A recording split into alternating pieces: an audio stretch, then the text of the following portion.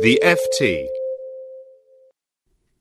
Ross Ulbricht, a 30-year-old physics graduate from Texas, was convicted last week of running the black market website Silk Road. He now faces a minimum of 20 years in prison after prosecutors convinced the jury that he was Dread Pirate Roberts, the administrator and mastermind of the site that was used to sell drugs and trade in bitcoins, the virtual currency. I'm Christine Spoler, FT Investigations Editor, and on the line with me is Kara Scannell, who covered the trial in New York.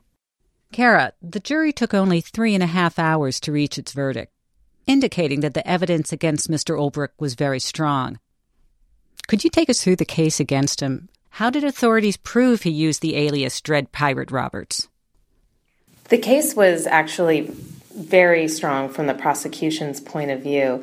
To kind of back up, Silk Road was this website that was designed and shrouded in anonymity. It operated on the Tor browser, which disguises internet traffic, and it would only allow the use of Bitcoin, a virtual currency that is very hard to trace. At the outset, Ross Ulbricht's attorney had acknowledged that his client created the Silk Road website, but said he had handed it off. So that gave prosecutors at least the starting point of the admission that he'd created it. Then throughout the trial, they just used chat logs that were recovered from Mr. Ulbricht's laptop computer, journal entries also on the computer, and ran that against postings on the Silk Road website written by Dread Pirate Roberts. They would draw connections between the two, showing airline tickets that were bought when DPR said that he was going out of town, and show those receipts in Ross Ulbricht's personal Gmail account. And it kind of overlaid this back and forth. They also showed transfers of Bitcoins from Silk Road to wallets found on Mr. Ulbricht's laptop to show the flow of money that went from sales of goods on Silk Road to the commissions that were paid to Mr. Ulbricht through the transfer of funds onto his laptop. Mr. Ulbricht still maintained his innocence, and his lawyer Josh Drattel says he was not given a fair trial. Let's hear a clip from Mr. Ulbricht's lawyer immediately after the verdict was returned. We were limited in our ability to cross-examine.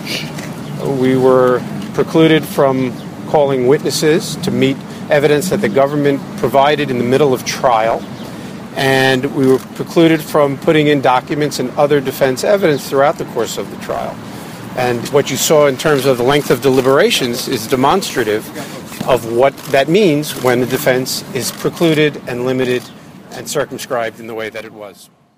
Mr. Drattel also suggested that the evidence against his client was unreliable because it was based on computer data that could have been tampered with.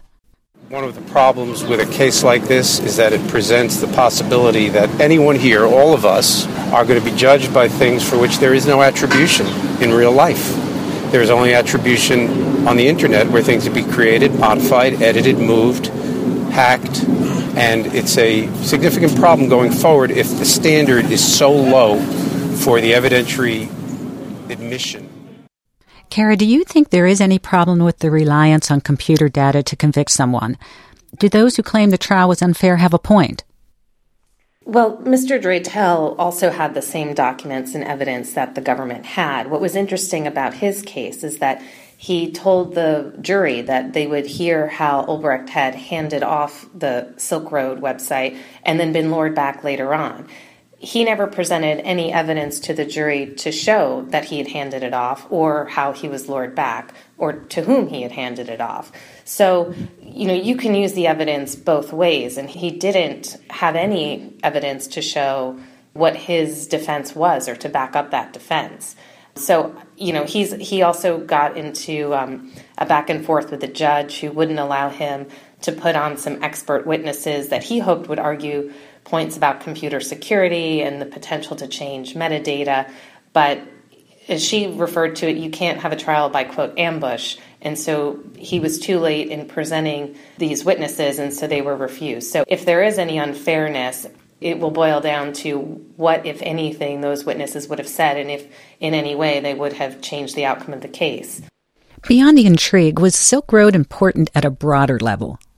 The case was very interesting because from the outset, it attracted the attention of Bitcoin enthusiasts and certain libertarians who believe the government was trying to criminalize Bitcoin and even the fact of web hosting. In the end, It doesn't seem like either of those positions lasted through to the verdict.